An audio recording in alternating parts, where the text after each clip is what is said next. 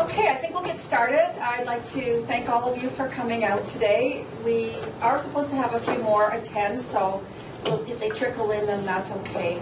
I appreciate your time today. I think you're going to learn a lot. Even if you take away a couple of points, then that's great. Hopefully it'll be time well spent. And I'd like to introduce myself. My name is Jenny Koldwak, and we were to have a panel of 3 experienced agents today. Unfortunately, one of them couldn't be with us. There was a death in the family, so I'm going to kind of just do double duty here today, introduce everybody, and then I'll also sit on the panel if that's okay.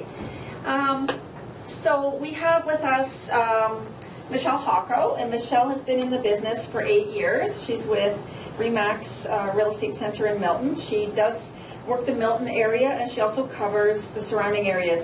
She's a part owner of a local 3D printing business, and she has a really great fun app in the App Store, and that's how I first met Michelle a few years ago.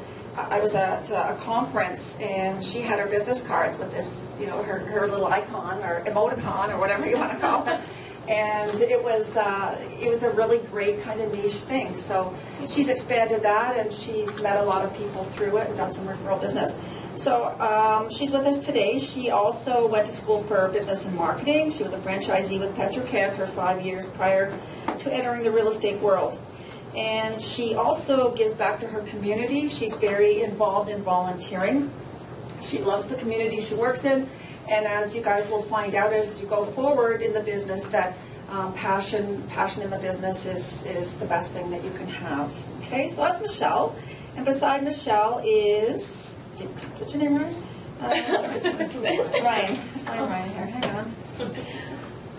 He just sent it to me, okay? So he just was sent it 2 days ago. Okay, so Ryan Smith has been in the real estate business for over 6 years.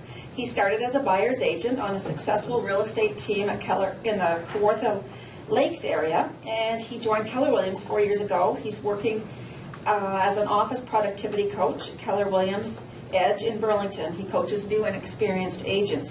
He's the founder of the Niche Agent podcast, where he interviews top agents across the globe about their niches and their successes. So afterwards today, or maybe Ryan's got a card with Niche Agent, you can go on, check out some of his podcasts with different agents all over. They're from Canada, and I think you might have a couple of American people in there too. Okay.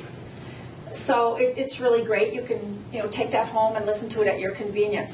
So I've been around for a long time, 25 years in this business, done a lot of volunteering here at the board. I was past president. I was president in 2007, and I'm a real estate broker also. And I do some training with new agents. So I'm going to sit in today. I'll tell you what I did when it gets to my turn. Okay, so we're going to let Michelle go up and start, and then she'll talk for a bit. And we had planned to leave the questions to the last, but if you have a couple of questions, I'm sure she'll answer. Oh. And then as long as we can get through our spiel, and then you can sort of ask the questions at the end and see what our timing's like, okay?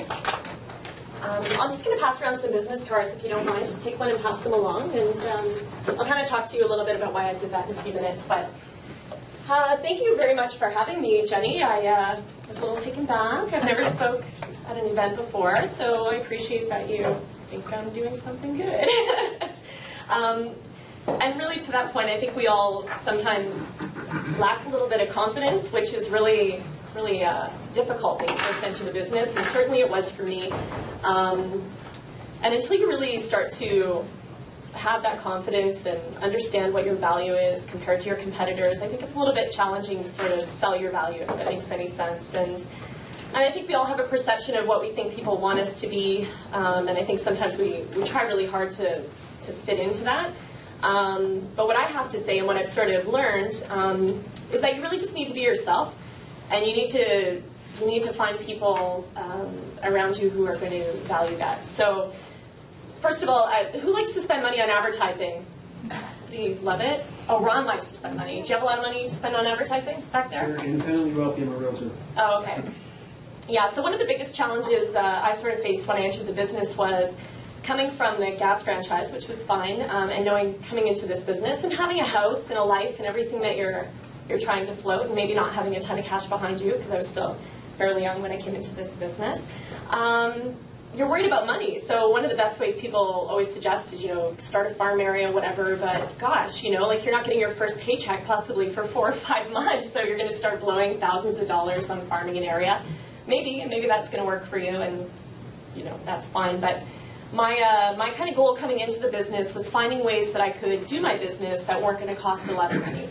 And now, don't misunderstand, I think you need to spend money when you need to spend money, and that is on providing a good experience for your clients and making sure you have professional photography and all of the things that come along with listing a house really well. But I don't necessarily think that the that institutional advertising piece, being in the paper every week just to kind of have your face out there, is necessarily the best way to spend your money.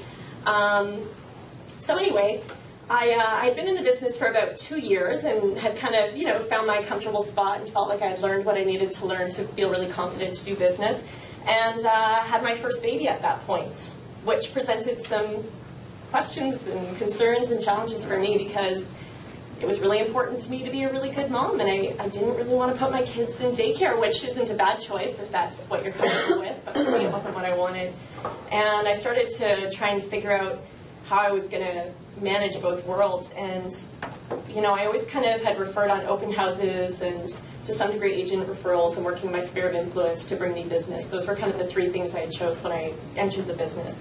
And now that I had my little baby sort of depending on me, I wasn't out there doing as much of that. I still did do the open houses, which were good, and I tried to focus on the community where I was to really avoid commute time. So we had moved to Milton recently, and I was kind of starting the business again at this point when I had my baby. I had started in Brampton, but we made this move to Milton, and I decided to join the most successful office in Milton at that point, because I knew that I'd be able to do open houses there, because that was a very, very good way for me to get business when I started. It was free, and it was something that I could do every week that would generate a bunch of leads, and I could follow up, and it wasn't really costing me anything to do it except for maybe some donuts, right? And I got a lot of good business out of that. But after having the baby and everything, I kind of suffered. I was in this spot where I thought, I can't let anybody know that I'm a stay-at-home mom, because surely this is going to derail my career, because nobody's going to take me seriously. And so I kind of tried to keep the 2 lives fairly separate, which I later learned was a bit of a mistake. And it wasn't until I had started to put my daughter into a couple of lessons. We had gone to a kinder music lesson, which is some kind of frou-frou music lessons for babies, because they're going to learn all about music, right? Be the next Beethoven, maybe. And I got talking to a woman, and she found out that I was a realtor, and I worked with RE/MAX, so that lends some credibility. I think you need to be credible in whatever it is you do. And that led to $1.5 million worth of business, just for going to a music class with my baby and being an out-of-control mom, just like everybody else, right? Like track pants, it's a Monday morning, and here we are with our babies. And that was kind of an aha for me, and you know what? It's funny, because you think all sorts of things about being a professional, but ultimately people want to do business with people they like, know, and trust, right? Know, like, and trust is what they say. And I think that is 100% true. So once I started to realize this, I was really able to analyze what I should be involved with. What should I give my time to? How can I be a great mother and still get out and make friends? Because I think to be successful in this industry, you need to go and you need to make friends. And they need to know what you do. And you don't need to pressure them into using you. You just need to demonstrate that you're really a professional, right? And things will come from there. So within my own town, I became part of one of the moms groups.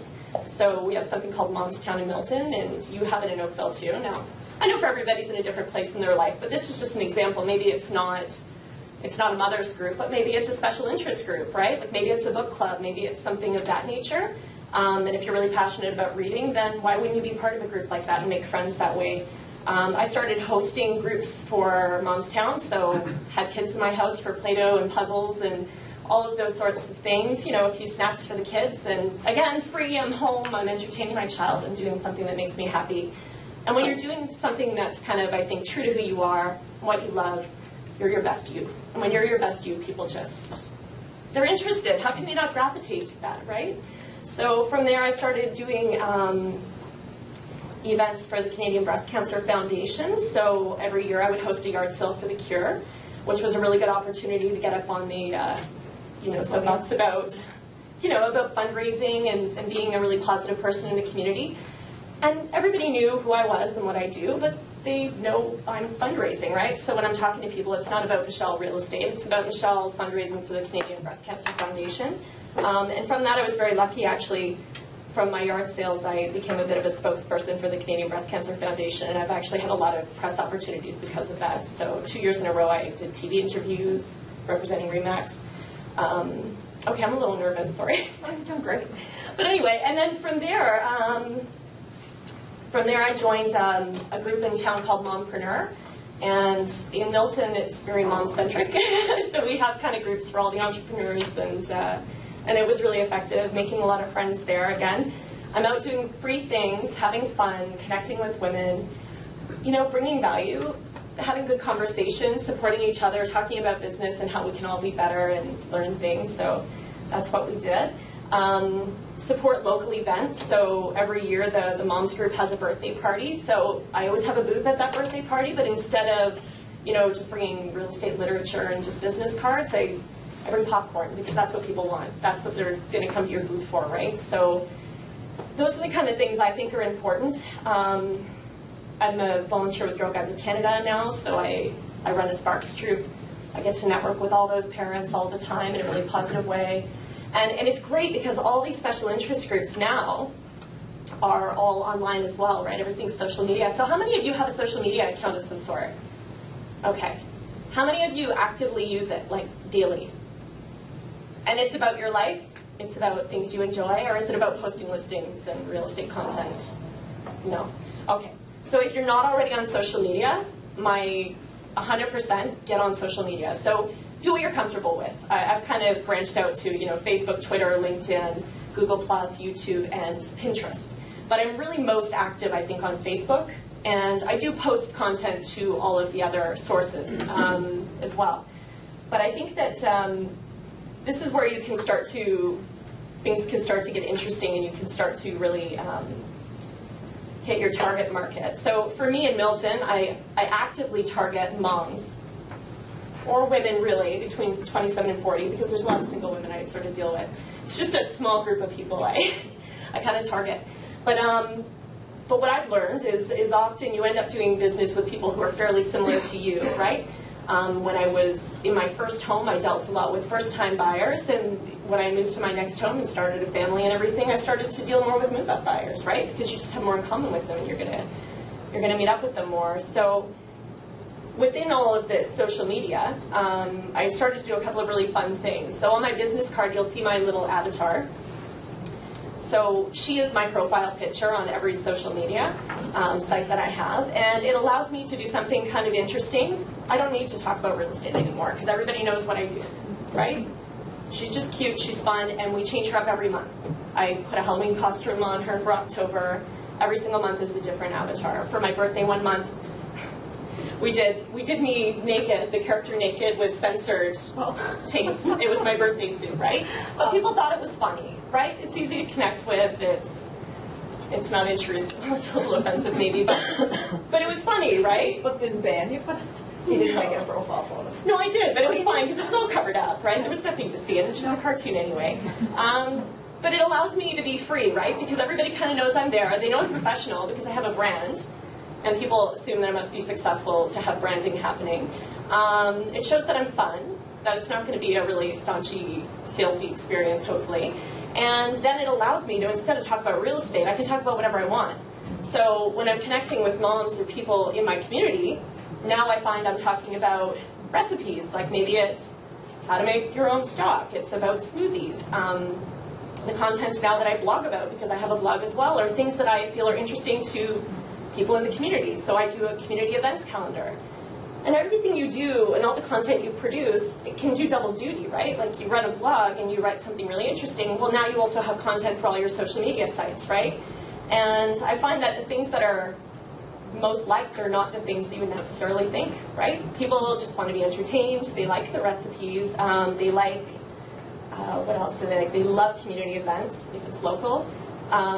Things like, you know, where to buy certain things within your community. So if you're writing a recipe blog and there's something kind of unusual in it, make sure to, you know, post or tag in the appropriate supplier of those things within your local community, and then tag that business when you when you mention it on social media. So there's a lot I think you can do with that. Anyway, so that's basically kind of what I'm all about. And yeah, so there is still some real estate content in there, like I do monthly market updates, but it's not the primary focus of everything I do. I think we need to be careful. We just need to engage with the market that we want to target, right? And that's going to help us to just connect with people. And people bring you business. And what I've noticed, even in a lot of the moms groups in Milton, because there's a lot of like Milton Mommies, it's a Facebook group. So if you can start to become, you know, there's a Facebook group for vegetarians in Milton. You know, there's surely a book club group. There's like, search your groups within your Facebook. There's the one in Oakville, if you grew up in Oakville. I mean, there's thousands of people. Of course there would be. Yeah. But what's funny is all these little things you do, and with Facebook you have a special opportunity to even advertise to a certain demographic of people. So anytime I do a post on Facebook, not necessarily some on my personal page, but whenever I actually post something to my business page, I will advertise it. So I'll say $3, for example, right? And I'll target the 27 to 40-year-old women in Milton. And this is how I've built the likes on my business page, because I do maintain both pages because I think there's a time and a place, right? But a lot of people who are my friends are on my personal page, but they're also liking my business, so I try not to duplicate the content too much. But from the business page, you have an opportunity to advertise and just push out to certain segments of the community. And I think you can even post to specific groups or people who are associated with certain groups. So that would be an opportunity as well. It's not so cut and dry, right? But there's a wide variety of things you can advertise to on Facebook. So like people's likes and, you know, do they have children or not have children? So you can really be specific.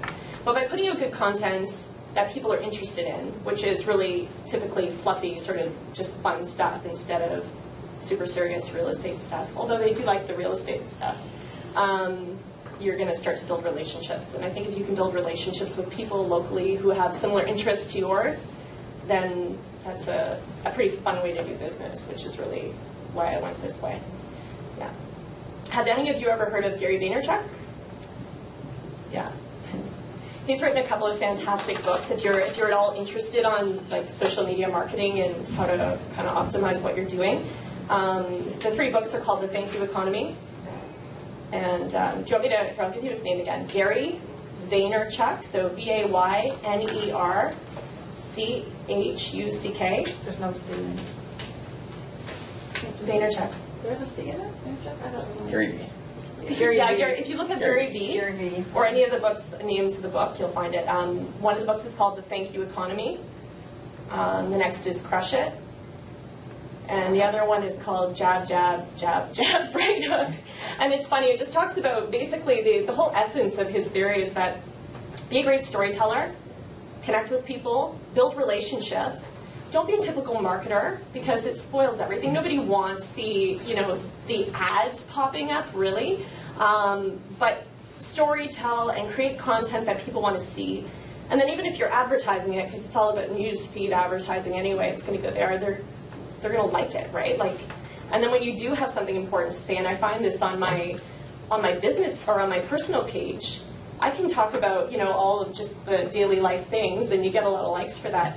But then every once in a while, if I put something in there that is about my business, or even most importantly, if you put up something about a success in your business, people love the crap out of that. It's amazing. You'll go from getting 30 or 40 likes on a typical post to I'm like, ooh, I won this award or whatever, and they're like, that's hundreds of likes. And it's amazing, and it's so good because people have bought into your story and they want to see you succeed, so they're happy for you. Anyway, that's just kind of my thing. Those are great books to read. And also there's another book that I think is fantastic if you want to kind of learn a little bit more about maybe being true to yourself and being more of who you are. And it was written by Sally Hogshead, and it's basically called How to Fascinate. And it just discusses how the best thing you can sort of do is be more of who you are. And she just kind of teaches you how to channel that appropriately to really help your business. So I guess that's pretty much all I have to say. Hopefully I haven't missed anything. Thanks, Michelle. Thank you for putting up with me. Does Michelle look like she has passion for the business? Mm-hmm. Definitely. Does she look like she has confidence? And you know how we gain confidence in the business or gain confidence in anything that we do is because we know what we're talking about. So that's something that, you know, you're going to learn as you go on. The more you know about something, the easier it is to talk about it, not to use notes because it's there. Just like, you know, the scripts that they tell you to use, which personally I hate that word, and I prefer the word dialogues instead of scripts, because when I think of scripts, I think about Floyd Wickman and the trainers that we had back in the 70s. So those dialogues will all come easier to you as you go forward. But does anyone have a question? Any questions for Michelle while she's still at the podium? I'll leave it till the end and think about it. No, it's okay. Okay. Anyway, Michelle? thank you very much. Great, good job. Hey, thank you for everyone for being here, because I know when you're new or newish to the business, there's a lot of stuff going on. There's a lot of stuff coming at you, so you could be anywhere. You guys are here, so thank you. I want to talk about a couple things today, three things. The first thing is tell you a bit about myself, what I've learned in the business, and then through my podcast, what I've learned through other agents and through Can you hear him at the back? Yeah. So my story is complete opposite of Michelle's, but also the same. There tends to be a similar theme, and it's women. Great. I want to start with that. Is when I got started in the business, I was just doing my license, and I was in a relationship. I ended the relationship, and I wanted to get away. So I grew up in Niagara, and I packed up my bags after I started the relationship, and I don't know why I ended up in Lindsay. Anyone know where Lindsay is? Not much there, not much going on. So my father's side of the family lives up there, and my aunts and uncles are all there, and I have no idea why. I just chose it. I got a relationship. How old were you at the time? I would have been 25. So I basically said, all right, I just want to get to Niagara. I moved up that way. I got started at a brokerage, and I was going through trying to find a good place to work, and went through all the different companies, and I connected with one guy, and I ended up joining his team. So I was a buyer's agent when I got started.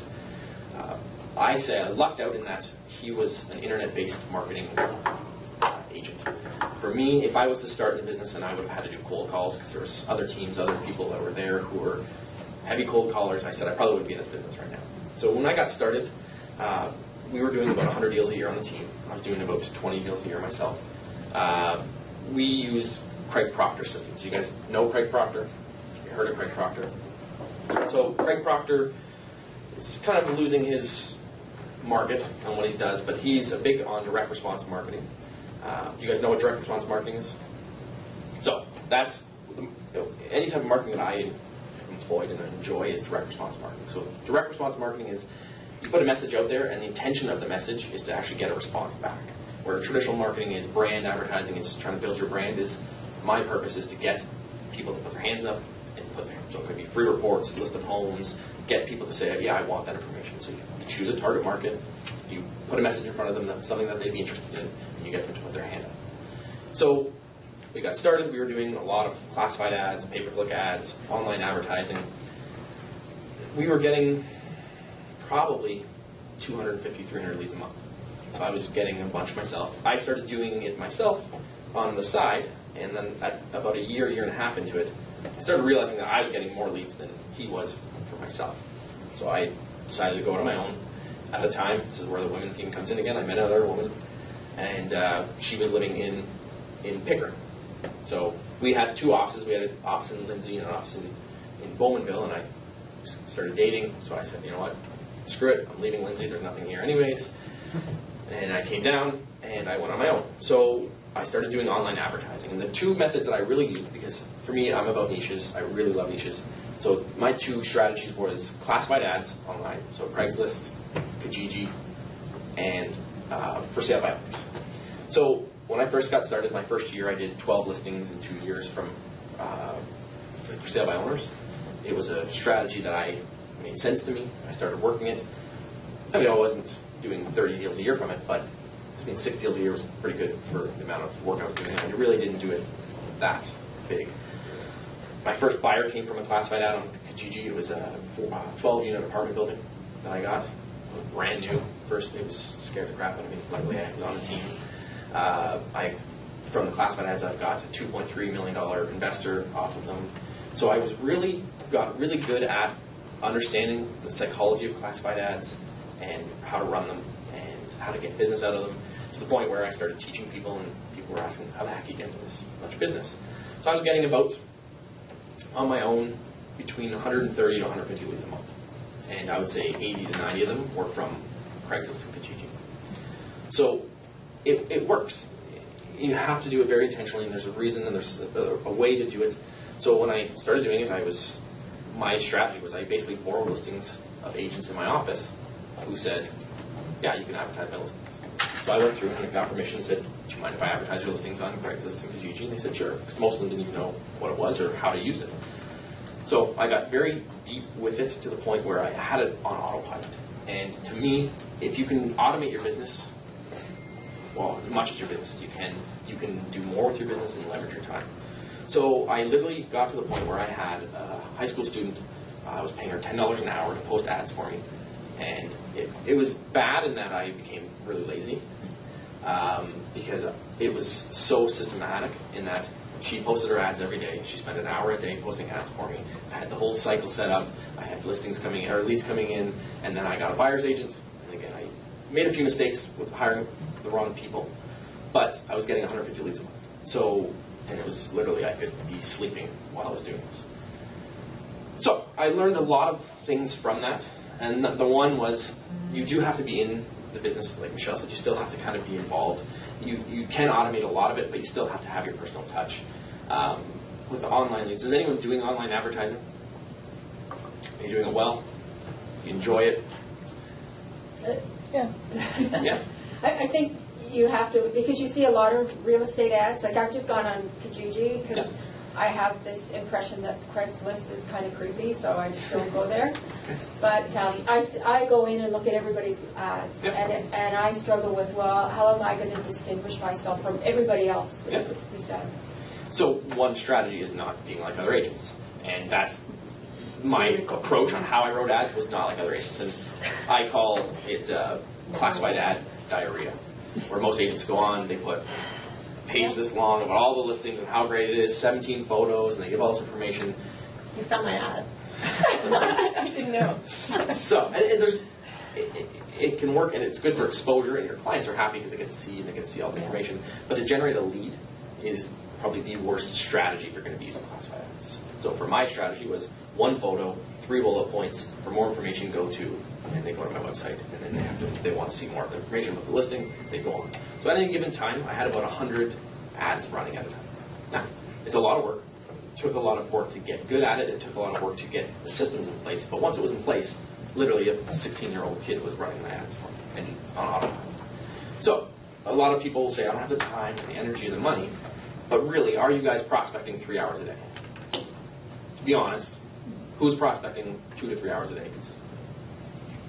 You guys know you should, right? In some form, whatever you choose to do. So I said, you know what, rather than me picking up the phone, because I hated being on the phone, I said I'd rather spend 3 hours a day figuring out these systems and getting good at it. So I got really good at it to the point where I could pass it off.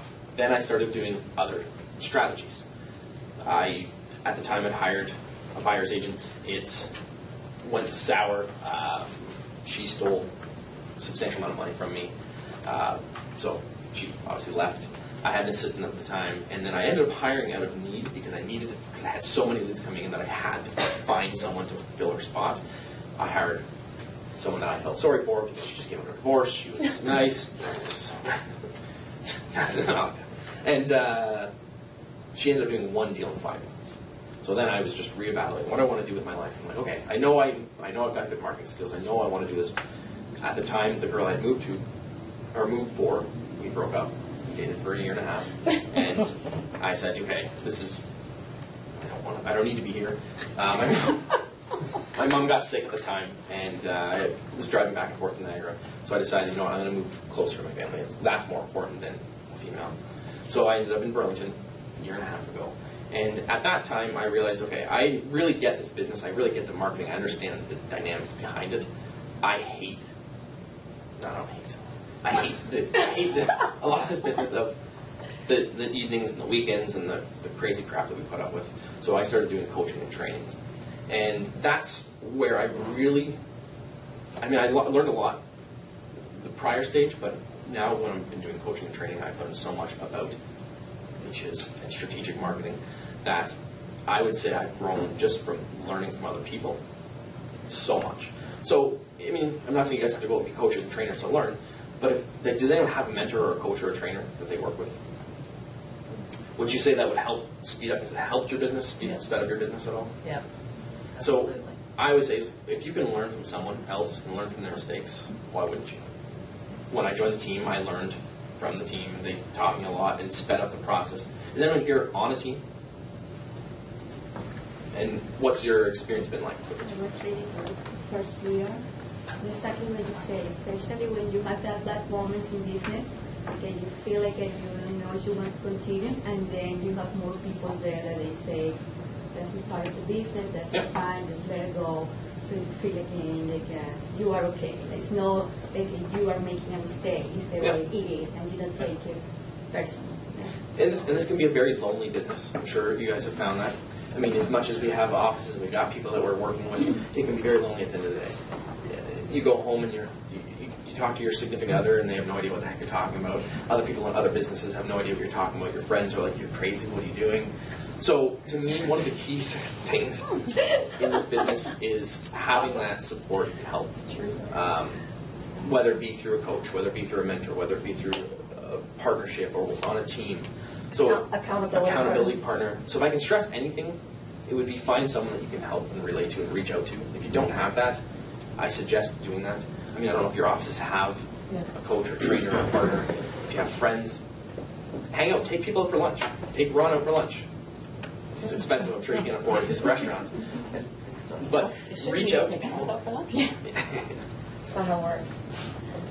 If you want to pick his brain, you gotta let him pick the restaurant. We've established is the way to answer. Sushi. There you go. Sushi. So find a mentor, find a trainer, find someone that you can really connect with, and they will help guide you. Now, one of the things I'm very passionate about is niches. Niches, if you're American, is I found out about 4 or 5 years ago, I really started realizing that the people who were doing very well with this business and really enjoyed it, not just doing well, there's a lot of people who do well with it at a large scale, but they hate their life, they hate their business. It's the people who have found a niche. They found a market that they can go after. They found a community they can connect with, like Michelle, with moms groups. There's 101 ways to do it. The people who really got the most out of this business was people who found something and money. For success-wise, it's scary when you're new because you want to do business wrong. You want to do a bit of commercial deal. You're going to do a farmland. You're going to go do a lease of a property. You're going to go sell this person $1 million home. You're going to go sell a brand new condo because you're afraid of missing out on a piece of the pie. And if you really look at the people who are successful, they found something they're good at, whatever that is, or they found a community they can connect with, and they've gone deep with it. And it can be very scary when you're starting out because you're afraid of missing out. But in the long run, you're going to make more money. It'll be cheaper. It'll be easier. It'll be more natural. You'll find something that you can connect with. And I found by doing this, I started doing my research and I started looking out there. There isn't a lot of support and training for people who want to find a niche because this business is so diverse that it's, hey, I'm really good at, I love condos, but how am I going to get some support for condos? There's not much out there. So there tends to be not a lot. So that's kind of why I created the niche agent. And it came from, do you guys anyone know Glenn McQueenie? The Keller owns a brokers in Toronto. Well, I was chatting with him and he said, the future of real estate is in niches and teams. The days of a general real estate agent are gone or going away or will be gone. And that was a huge eye-opener for me. And I started thinking how true that is. The days where real estate agents, Jen, you know, when they had the MLS books and people would go through and you would try to sell as many homes as you can to as many people. You don't remember that, right? No, what he was saying, for sure. Sorry. Okay, a long time ago. So, agents were trying to be all things to all people, but the future of real estate really is in niches. And it can be a big niche. It can be a small niche. It can be a demographic. It can be a sociographic. It can be, there's a lot to it, but really people nowadays want specialists. If you think about it, if you guys went to the doctors, and you want a heart surgery, would you want a general practitioner? Would you want someone who is a heart surgeon? Is that the best? Yeah. I mean, all the information is out there already, right? So everybody, you'll find even your clients, I don't know how many you've worked with so far, but they're experts in what they're looking for already, right? So what value can you bring? that's where you have to wonder, right? So if it's expertise about the community, which school you should be by, like maybe what's within walking distance in a certain area, it's all those like little facts that they're not necessarily 100% privy to that are going to make the difference, right? And you can't know all that if you're trying to be all things to all people. That's the problem. Yeah. I was coaching a client this morning, and she came in and said, she got her first listing appointment, she's so excited. She met with a guy, and the guy said, well, this house sold for this house sold for this, and she's like, I couldn't even find it. And so if you're not the expert in the area, people who live in that area or in that demographic or that niche are going to know more than you. So if you don't know more than them, they're not going to work with you. And the only way to know more than them is by focus. And how do you focus? Choose the right niche, get good at it, master it, and be better than everyone else. And let the other people deal with the things they're good at. Like, I had a client looking for a custom home. I call Ron. Like, I don't want to deal with it. I don't know the intricacies of building a custom home or zoning for that or what's necessary on a piece of land. And I wouldn't want to do my business the disservice of making a mistake. Because you don't have you can make mistakes, sorry, but making mistakes in a time where everybody's connected and bad feedback, it's just not good for you. It's better to say, listen, this isn't my specialty, but it is this person's specialty, and go see that. And it's a catch-22 because when you are new, you're trying to make a living, you're trying to make some money, and we call commission breath. You go, oh my gosh, I need this deal. The clients can smell it. They know that you're desperate for it, and you chase that deal, and you end up blowing it anyways because you're not good at it. You don't know the ins and outs of custom homes and land, and then you blow the deal. So you spent all of your time, and you could have just referred it to Ron. Ron would have paid you a 50% referral fee. Is that what paid now? 75. Okay. And still got paid on it, and kept focusing on what you're good at. And when you branch off and try to be all things, you're going to be frustrated. That's when you get the agents who are pulling out their hair, putting this business in 2 years, not getting paid, and just saying this business is so competitive, it's crazy. It's not competitive. If you find a niche and you do well with it, it's actually the opposite of competitive. It comes to the point where you can literally, business just starts coming. So that comes with focus, and you have to have the confidence in knowing that will happen. You have to educate yourself, because if you're not educating yourself, your consumers will be. And if you're not educated, you're not going to be up there. And to me, the future of marketing is away from advertising, and it's now education. If you can educate your clients, that is the key. It comes down to it, they want to educate themselves. Who's bought a laptop in the last 6 months? In the last year? Who's ever bought a laptop in the last 6 months? Did you walk into the store and say, hey, sell me a laptop? Some may. Most people will go on Future Shop, go on Best Buy, go on Staples, start researching, going, okay, this one's got this, it's got this, it's got this, and they're doing their research ahead of time. And then they walk into the store and say, hey, I want to buy this laptop, right? Consumers are doing that as well. So if you can educate them up front, they're going to be the ones who want to work with you. If you're not providing that education, if you're not educating them, the odds of them working with you are next to none. Because we live in an education-based society now. We're not an industrial society anymore. We're an education-based society. People want to learn. The advent of the internet is at everyone's fingertips. So if you're not getting in front of them by educating them, and you're just trying to do traditional marketing and push in front of them, you're not going to get anywhere. Does that make sense to you guys? So, I could spend hours and hours and hours and hours talking about niches. So I want to share with you some of the things that I've learned through interviewing these agents with niches.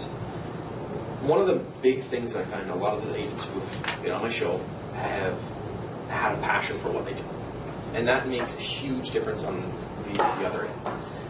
They came in with it, they said, hey, I've got a passion for this, I'm going to make my real estate business work around this. Or they may have gotten into something and then became passionate about it. Good example is Chris Suarez. He's in Portland, Oregon. He was new to the business, or not new, he managed some offices, he started selling, and he said, I don't have time, I have time, but I don't have money, so what can I do? He chose open houses. So what he did was, he said, well, there's open houses, I can either be in an open house and try to get people in there, or I can sit in my office doing my work. So he did an open house every single day for an entire year, 7 days a week, or he was there for 2 hours, did an hour or 2 hours of prospecting around that. He did, his first year, I think he did 18 million, then he went to 42 million, and then he's at $72 million now in the business. And it was all from people he's met and built around open houses. So he wasn't passionate about open houses, But he became so good at it that it became such a passion. Now he's got a team, and they're all committed. They do 52 open houses a year each, at least. So he made it into his passion. Now, there are people who are passionate about something, and they mix that into their business. So, for example, I was sharing with Jenny and Michelle earlier. I had a guest on. Her name is Jackie Youngblood. Has anyone ever seen TLC's Buying Naked? She's the host of TLC's Buying Naked. She's a nudist who sells real estate. You laugh, but she's a mega agent. She's been a nudist since 1981. She moved to Florida to retire with her husband, and she got her license in the 90s. She started selling real estate to everybody and said, this is frustrating, I'm driving all over, this is crazy, I'm trying to make a good living. And then someone said, why don't you sell to nudists? She's like, I can't believe I've never thought combining my lifestyle with my business. She did that, and she just took off. She got a bunch of media coverage, she got news stories about her, free publicity, getting in the papers.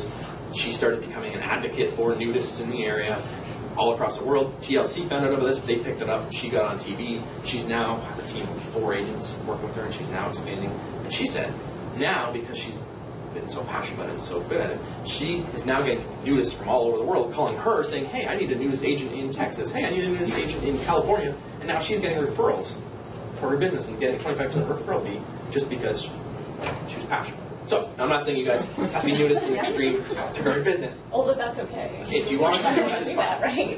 Don't start now. Yeah, like tomorrow. Yeah.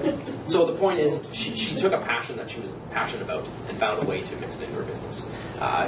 Gary Vaynerchuk, you were talking about, he loves wine. His father owned a wine store, and he started this blog, a video blog about wine, and it took off, and he was making millions of dollars as being the wine expert. And he just was real, he was honest, he was just being himself around it, and he made a huge business. And you guys have that. I'm sure you have events, community groups, connections, people, ethnic groups. There's all kinds of things you guys could be tying into to grow your business. And it doesn't have to be door knocking, cold calling, FSBOs, and open houses. And that's, when you get started, my complaint with most brokerages is that's what they tell you. Here's the 4 things, here's your keys, good luck, don't get sued. Here's the phone book, and have good luck. So there isn't a lot of people telling you how to find niches because most people don't understand. So there's great resources online. Has anyone heard of Active Rain? ActiveRain.com is a Active Rain, ACTIVE Rain, RAIN. That's where I started learning so much. So it's a blogging platform, and it's got 2 faces to it. There's a public side for the general public, but there's an agent-to-agent blog, and it's agents just blogging about the business, bitching and complaining, sharing good strategies, talking about ideas. So go on there, create an account, and just start looking through. There's years and years of blogs of information of people who are doing what you may want to do. There could be nudists on there. There could be people doing investment properties. There could be people working with young professionals, and they've shared all that information. So if you have a niche that you want to focus on, start researching, start looking at what's out there and see if there's anyone else who's done it. And I'll just say one last takeaway for me is don't be afraid to reach out to other agents. We live in this world of agents and we think that these top agents are these celebrities or they're untouchable. After starting this podcast and after interviewing agents, it took a little work. I had to talk to Ron's agent, but after I got in, agents who are doing very well love sharing what they do. They love talking about it. They're just as passionate about it as most people are other things in their life. So we sit here and we go, oh, I'm just a new agent. No one wants to talk to me. I'm too afraid to reach out to that person. Take them to coffee. Reach out to them. Call them. Ask them for a conversation. If it's someone local, take them for lunch. They would be more than happy to share with what they did, how they got there, what drove them to be what they are, and they'll share their secrets. To me, it's if you can reach out other areas, it's probably more likely to share what they do than specifically local agents. But agents love them. Most agents love talking. So if you're here, exactly. So if you just say, hey, I really like what you're doing about this, if you connect with them, something like Active Rain, where you know that's their specialty, and you know that's what they're good with. You say, hey, I noticed you work with first-time buyers. I'd love to chat with you. Oh, yeah, absolutely. I'd love to talk to you. So don't be afraid to reach out and pick their brain. And if you can set up this thing about mentors, say, hey, would you mind if I touch base with you once a month? Just pick your brain for an hour and just talk about it. Most agents will give you the time, and they're they're honored to have someone do that, because it's like the most attractive woman at the bar probably doesn't get talked to because most men are afraid to talk to them, and that's the way agents are. They have a wealth of knowledge and they love to share with people, but people don't talk to them. So find a niche, find something you're passionate about, start researching, reach out to people, and really start working it. Now, it may not happen overnight. You're not going to, just because you become a nudist tomorrow, you're going to start selling a million homes. But know that if you do focus on it, you're going to love your niche more, you're going to love your business more, you're going to be more passionate about it, your clients are going to be more passionate about it, and you're going to have a better business. So that's basically my chat in a nutshell. Anybody have any questions for Ryan at this point? Do you do personal training? I do. We can talk after. Okay, so why don't we just take a quick 5-minute break? You can get water, coffee, go wash, and then come back, and I'll talk. Okay, I think we're just about all back, so we'll get moving so we can get across the street quicker. So Rob McKeegan was supposed to be here today, and so I'm going to talk a little bit about, first of all, what he was going to talk about, and then I'll talk about what I would have talked about if I was on the panel. So Rob is a big Brian Buffini follower. Has anyone here taken the Peak Producers? Okay. So, you know, Brian Buffini is being kind of streamed through most brokerages, I think, today. He's, as you know, as most of you know, he's American, but he's Irish, and he has a lot of great things to say in his sessions. And, he is very big on keeping a database, the CRM, and also on following up the pop buys, the notes, and all that kind of stuff. So Rob follows him religiously, and he does that. That's his method. And you can call it a niche market or a target market, because he follows up, he does the pop buys, he sends the notes, he consistently adds to his database every time he talks to somebody. And we all tend to get a little bit lax at times, especially, I don't know about you guys, but you know, you start to do a few deals and it's like, okay, well, I've got their emails, I've got their stuff, it's in my phone, but I haven't added it to my database. So then it comes time to send them out an e-newsletter or a Christmas card or something, and all of a sudden you don't have these, yeah. and all of a sudden it's like, oh, all those people are missing. Oh, I'll just send it to those people. Yeah. And then I'll go back Mistake. and yeah. And it's the best source. So basically, you know, keeping in touch with our, as you know, sphere of influence is great, but our past clients, I think for a lot of us, the problem becomes follow-up. And I, you know, 25 years in the business, I see that myself, and I'm determined to really work hard to follow up now with my clients. And I'll tell you a horror story that happened last year. I had sold a client a house. I had sold theirs, put them into a rental, and then they bought another house like a year later. So one day, I hadn't talked to them for a while. Our two boys play baseball together, so occasionally I'd see them at the field. So one day I'm on the hot sheet and I see what I thought was their house for sale. And I'm like aghast. Oh my God, they listed with so-and-so. I didn't know they were moving. The house looked just like their house. It was on the same street and they had the same last name, okay? So I called my son and going, how come, what did they do? They didn't call me, you know, and he goes, I don't know, I didn't know they were selling.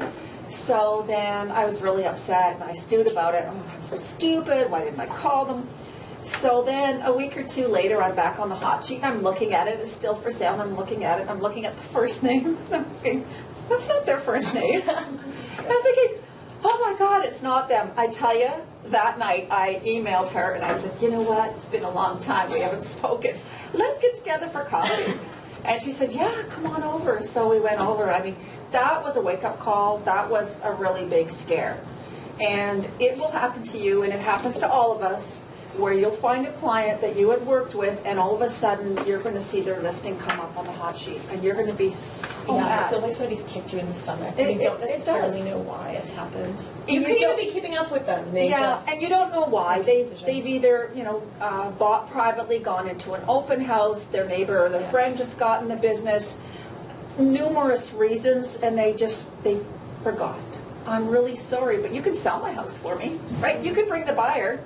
Sorry, if you don't mind, I had a similar experience to that where I was using a husband and wife couple for buying and selling, and we did a couple, 3-4 deals with them, and then I met somebody that I connected with, a friend that I became friends with, so I phoned her, and I said, I wanted to let you know that we're listing our house, but I'm listing it with somebody that I know. So I gave the woman a professional courtesy. I wish people would like me. Okay, And she tore your however, face off. no, however, Yeah. I got the proverbial FU letter Oh. back. It was very, I can't believe you didn't contact us. You know, we've been working with you for years, da da da da da. And everything stopped. The emails, the contacts, everything. And I thought to myself, you know what, that was the wrong thing to do, because we then subsequently sold one of our investment properties that had my parents in it, that she would have been the perfect person to list because there would have been a connection there. But I felt so angry that she did that. And I thought, you know what, don't do that. So just, if somebody does, That's really good. list with someone else,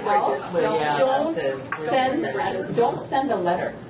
Breathe. Or write the letter, Don't don't send send it, okay? I know, and You're gonna honestly, feel better after say you write it. congratulations. If you need any Yeah. help, let me know. Yeah. Phone back and say, how's it going? I saw your Well- house sold. Congratulations. You know, later No, on. you gotta but- be careful there, though. Well, because you can't existing. Yeah, you but can't. I'm saying after the fact. Like, Yeah, after the She fact. could have called me and said, I saw your house sold. Congratulations. Yeah. You know, just wanted to I say I'm wish really... you all the best. I'm sorry. Exactly. Just, I'm there for you in the future. Exactly. And because they might feel bad then and refer their brother to you, like you said, or their mother. Because they Exactly. feel like, oh, I really made a mistake. So you might get Thank kicked you. in the stomach, but you know what? Make sure that you don't let them know that. The other side of that is doing an open house and having a couple who's very enthused and stuff, and talking to them ad nauseum about this house and stuff.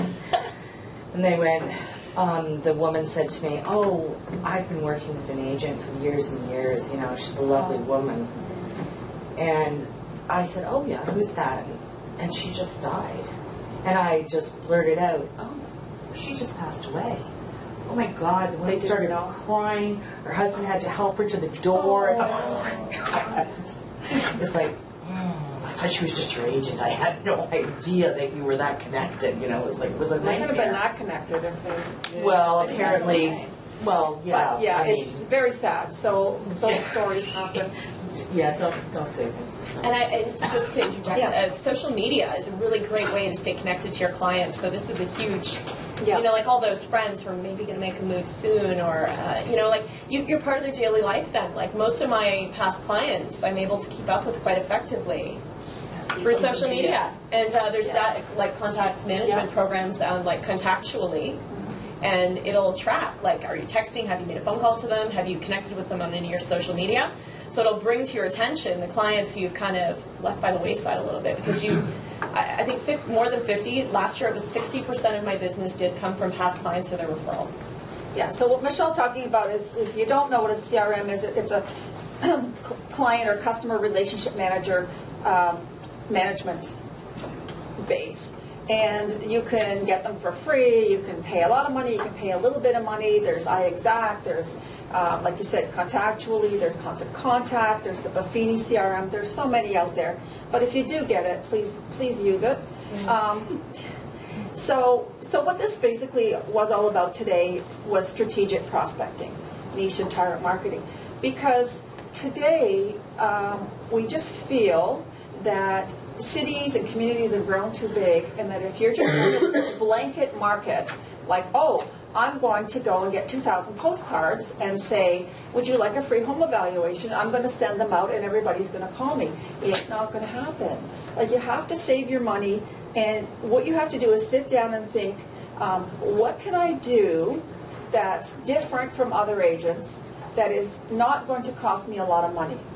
So basically, that's where you have to say, where do I spend my time? Who do I hang with? Who are good candidates who they know me, they like me already, so I think they would trust me to do real estate with them. They might know me from my prior career, but now I'm wearing a different hat. So that's why you need to really, really sit down and think about that. Because yes, you can blanket market with flyers and with things like that, but if you're not going to be consistent, then it's not going to happen. And one other quick story there with someone that it did work with. There's an agent here in town, and she's worked really, really, really, really hard for over 20 years. She started out in the business. She looked, and this was before target marketing was even, talked about. She decided that she was going to target a couple of areas in Oakville that weren't overly popular, and those were the white townhouses on Falgarwood, famously known as the White Elephants, and the Lancaster townhomes, because most of those were not owner-occupied. They were investors. They were owned by people that didn't live in them. So what she did way back then was she took GeoWarehouse. She went on and she found the owners. She took all the addresses and she found the owners, and she started writing letters to the owners. Hi, notice that you have a rental property in there. If you're thinking about renting it again, when it comes up, give me a call. Or if you're thinking about selling it again, let me know. She made her niche in those white buildings and Lancaster. Other agents were laughing. Oh, why would you do that? But every time you go on the hot sheet and you'd see, oh, there's a New Falgarwood, there's a Lancaster, and you'd see, oh, there she is, there she is. So she she farmed that area. As she progressed, she started focusing on the Ennisclair condos in Bronte, a little bit of a higher step up. And then she started focusing on other condos in town. She got a really great website, not that expensive, .2 agent, $550, amazing SEO from it, search engine optimization, because there's so many people on it. So she started being consistent with the flyers. So see the pattern, she's doing a little bit of everything. The flyers would go out. She gets a call from this lady in Ennisclair. And she said, oh, how did you get my name? She goes, well, you're the specialist. You work this building. And she said, well, oh, okay, well, yeah, I'll come and see you. So she goes over, the woman opens up the drawer, and she pulls out like a fistful of her material that she had sent, because she put on there, you may not be thinking about moving right now, but please put this in your drawer for the future. and it worked.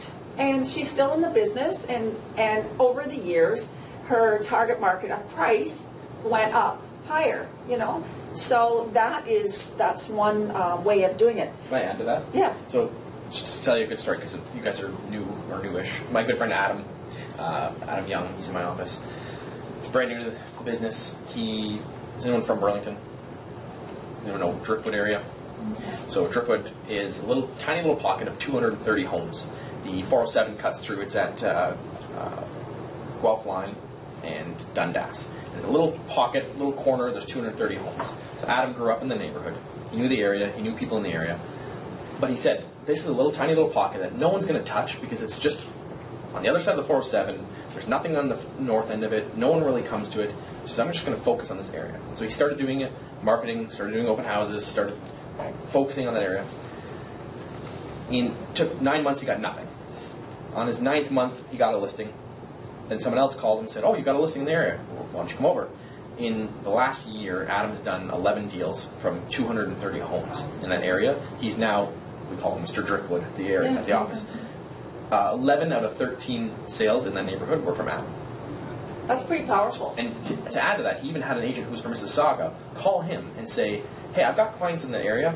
I was going to list it myself, but I know you sell all the homes in the area. Why don't you take a listing and don't charge me a referral fee? Just give them a good deal on the commission. So he's another agent calling him saying, you property. So he won Rookie of the Year in our office because he just got focused. He said, I'm going to focus in this area. So don't be afraid to go small and focus. And that's really probably a better idea, is to go small. Yeah. Don't go big. You can afford it, right? You can afford to do it for a whole year. Yeah. If you're not going to commit to doing a farm and really do it. The most important thing about if you're going to do that area is you better know the product. There's no point in picking an area where you have no idea. So the way you're going to know that market is you've either lived there before, or you're constantly going to the agent open houses on that day of the week in that market, or if you can't do that, you go to the public open houses and you get to know the product. And then if you do, start door knocking, you're able to say, they're going to say, what did my neighbor sell for, or what did this go, and you're going to know it, and you become like the neighborhood expert. So it's really important to know your product. And I know here in Oakville, there's agent open houses 4 days a week, and we don't, you know, we don't suggest that you go and look at open houses 4 days a week, because there may be, you know, a certain area of town that you might not ever sell a house in, you know, or not interested. So just go to the area that you think you're going to work in and know that stuff. You know, just don't.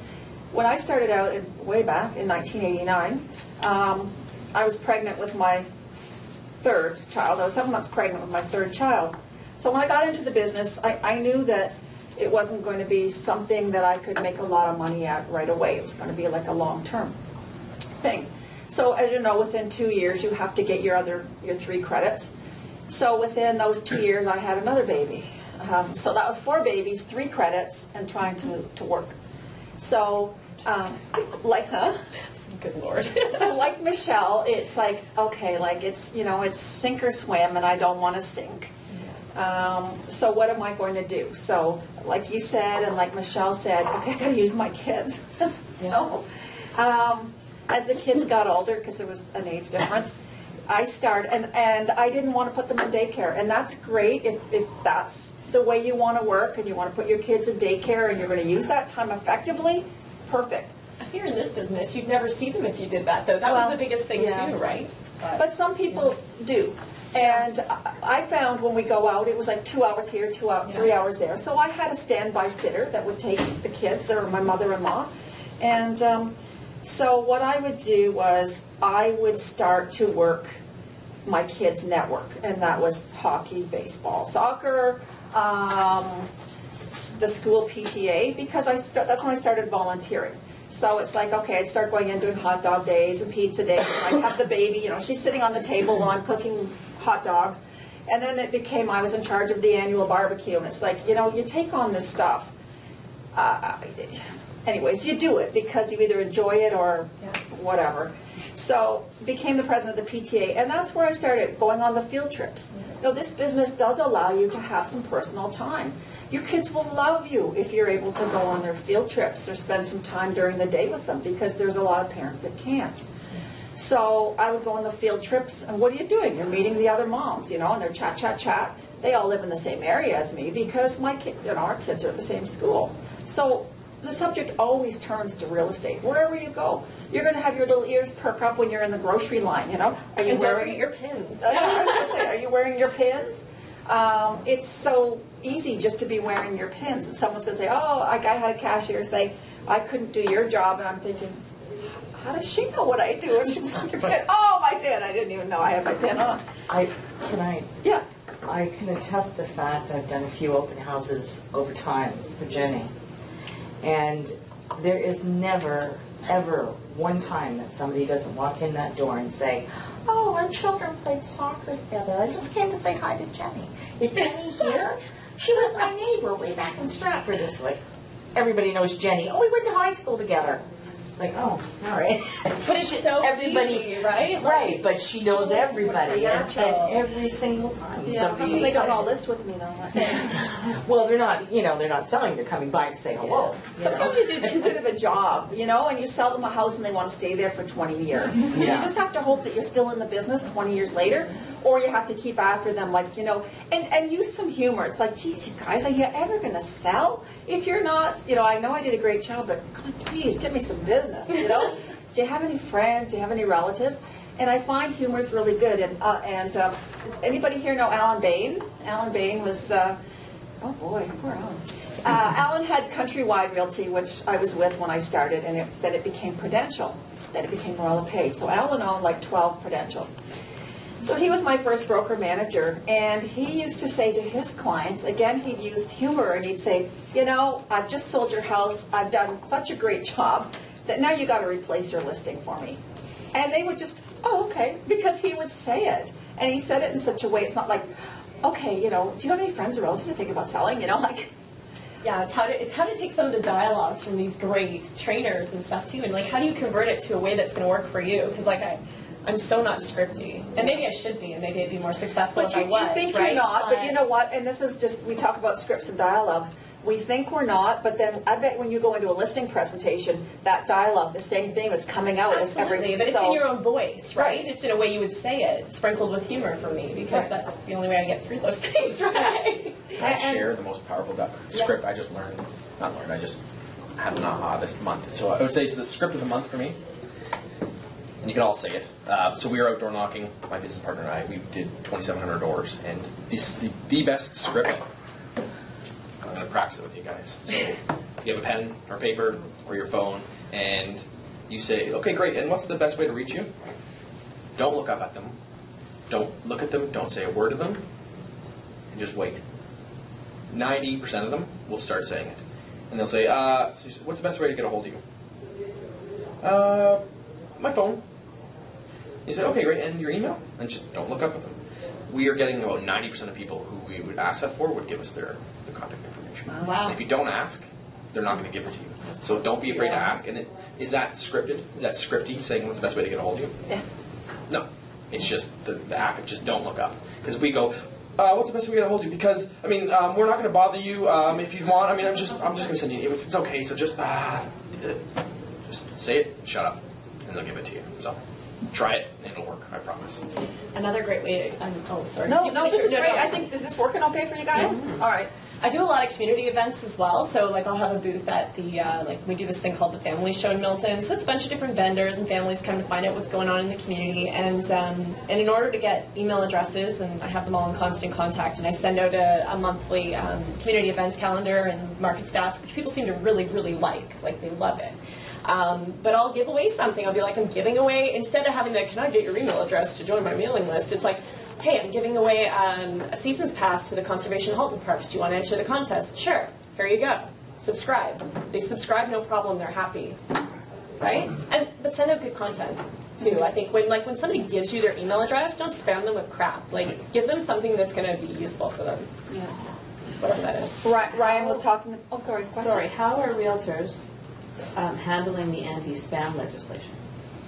As long as you have the permission and you have it checked off. There's nothing wrong. You're allowed to send stuff as long as they give you No, I'm just curious though, because so for example, Yeah, and things have kind of changed. So, I mean, it's phasing in gradually, you have to realize. So Constant Contact actually had a really good video on there. I don't know if you watched that, but it was about an hour long, and it told you everything you need to know about the spam. But it's spam law. But basically, if you have their permission, that's right, and you're giving them an opportunity to opt in officially, and there's a record of it. So once like Constant Contact keeps that log for you. Yeah, and don't forget, and with Constant Contact, at the bottom, there is an unsubscribe. So whatever you're sending out, make sure that there's an unsubscribe. And with Constant Contact, it's really good because they'll let you know then. Because when you send out things, it tells you exactly how many people have opened it, the percentage, when they opened it, if they clicked through, and you're going to know, and whether they blocked. And then how that compares to your industry as well, which is kind of awesome. Which is really good. Yeah. And it can be good. Like if you get 67% open, believe it or not, that's amazing. Yeah. Do you know how many of you open your emails from the board?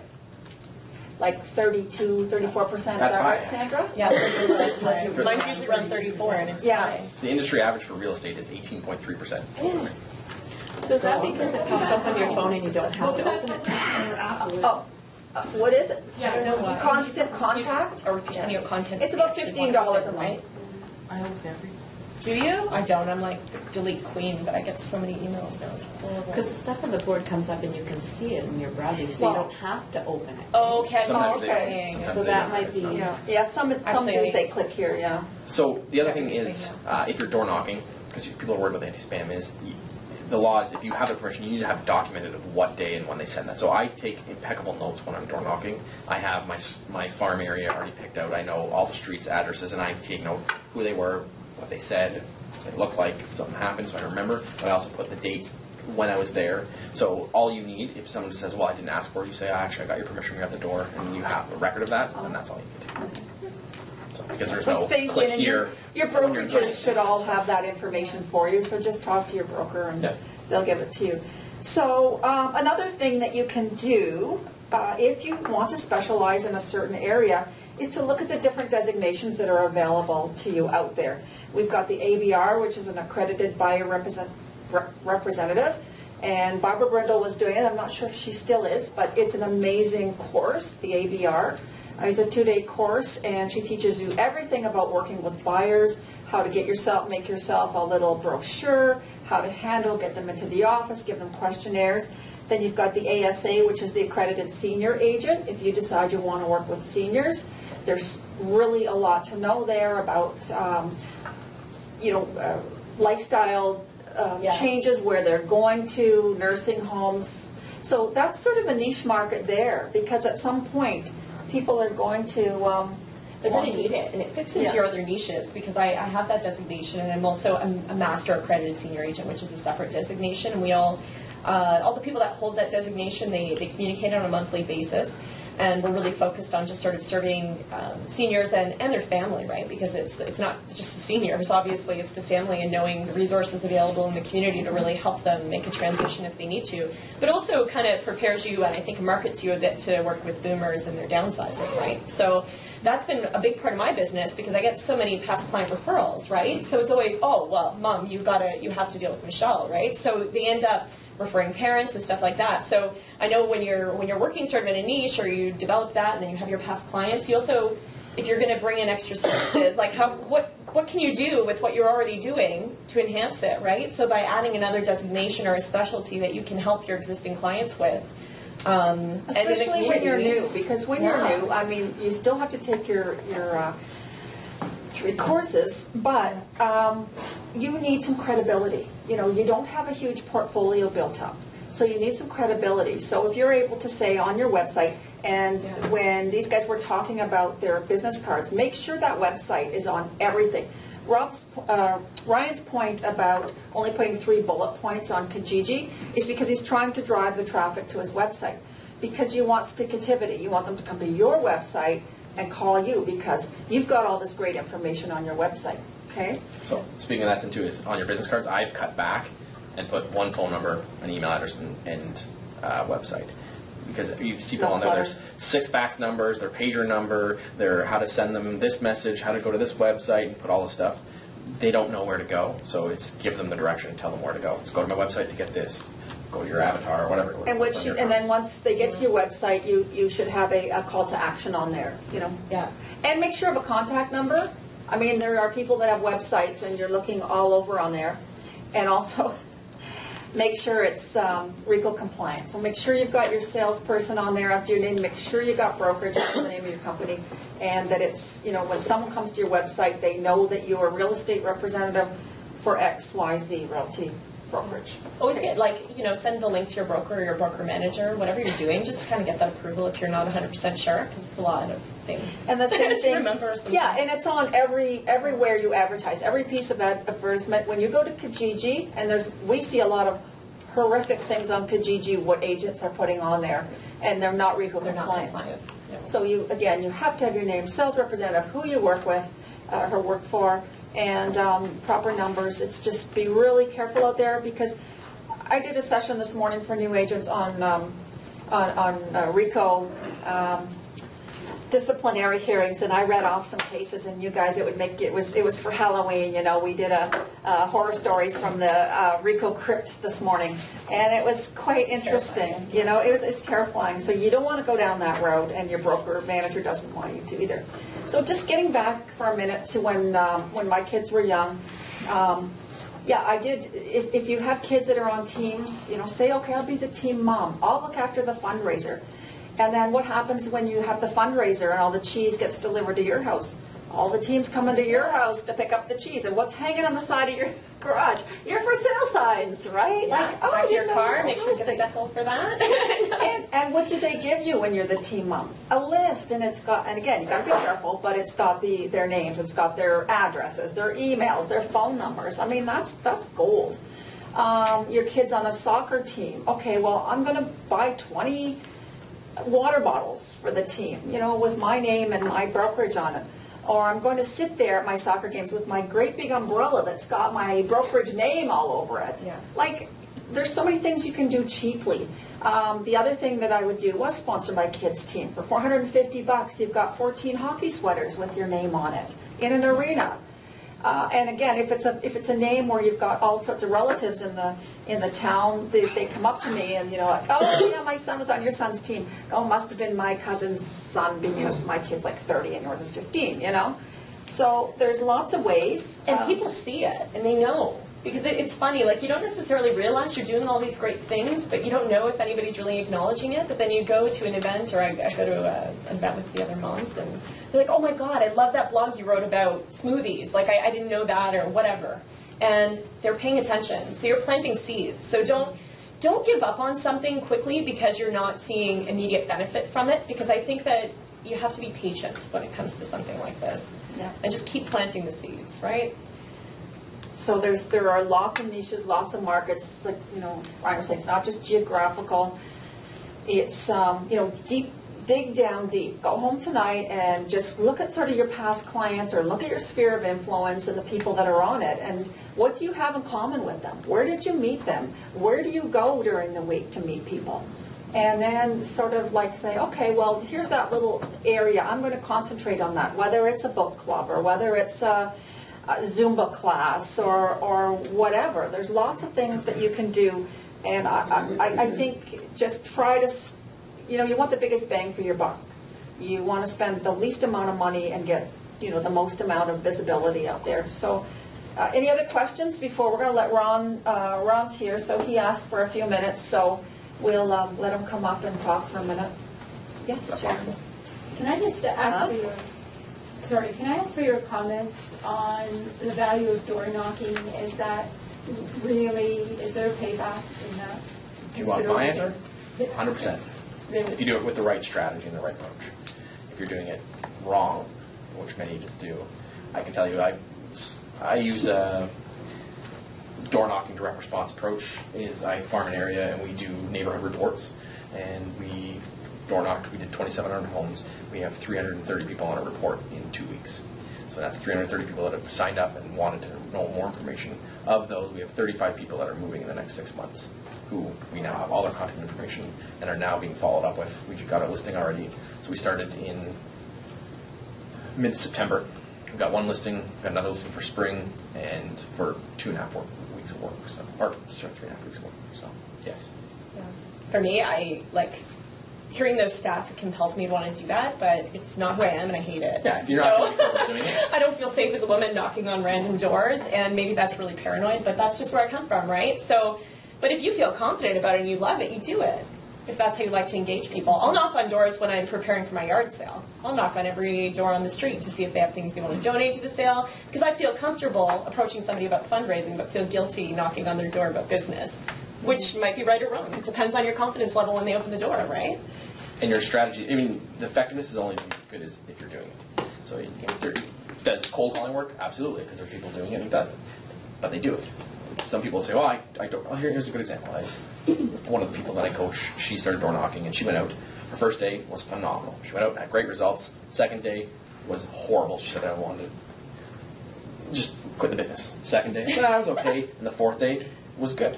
So I said, if you took a slice, which most agents do, they'll try something once. And I said, if you segment, and what happens if that first day was that day that was a horrible day, and you judged the outcome on, I went door knocking for today, and 6 people told me to screw off. I'm never door knocking again. If you judge your outcome on one slice of your experience with it, you probably won't continue with it. So keep doing it. You may not be good now, but if you keep doing it, you'll be better at it. It could be connecting and networking with moms. When you first start out, you may suck at it. But if you keep doing it, you know how to do it, and you get the right approach, you grow. So don't make a judgment on one experience of going out, or even 1 week, or even 1 month.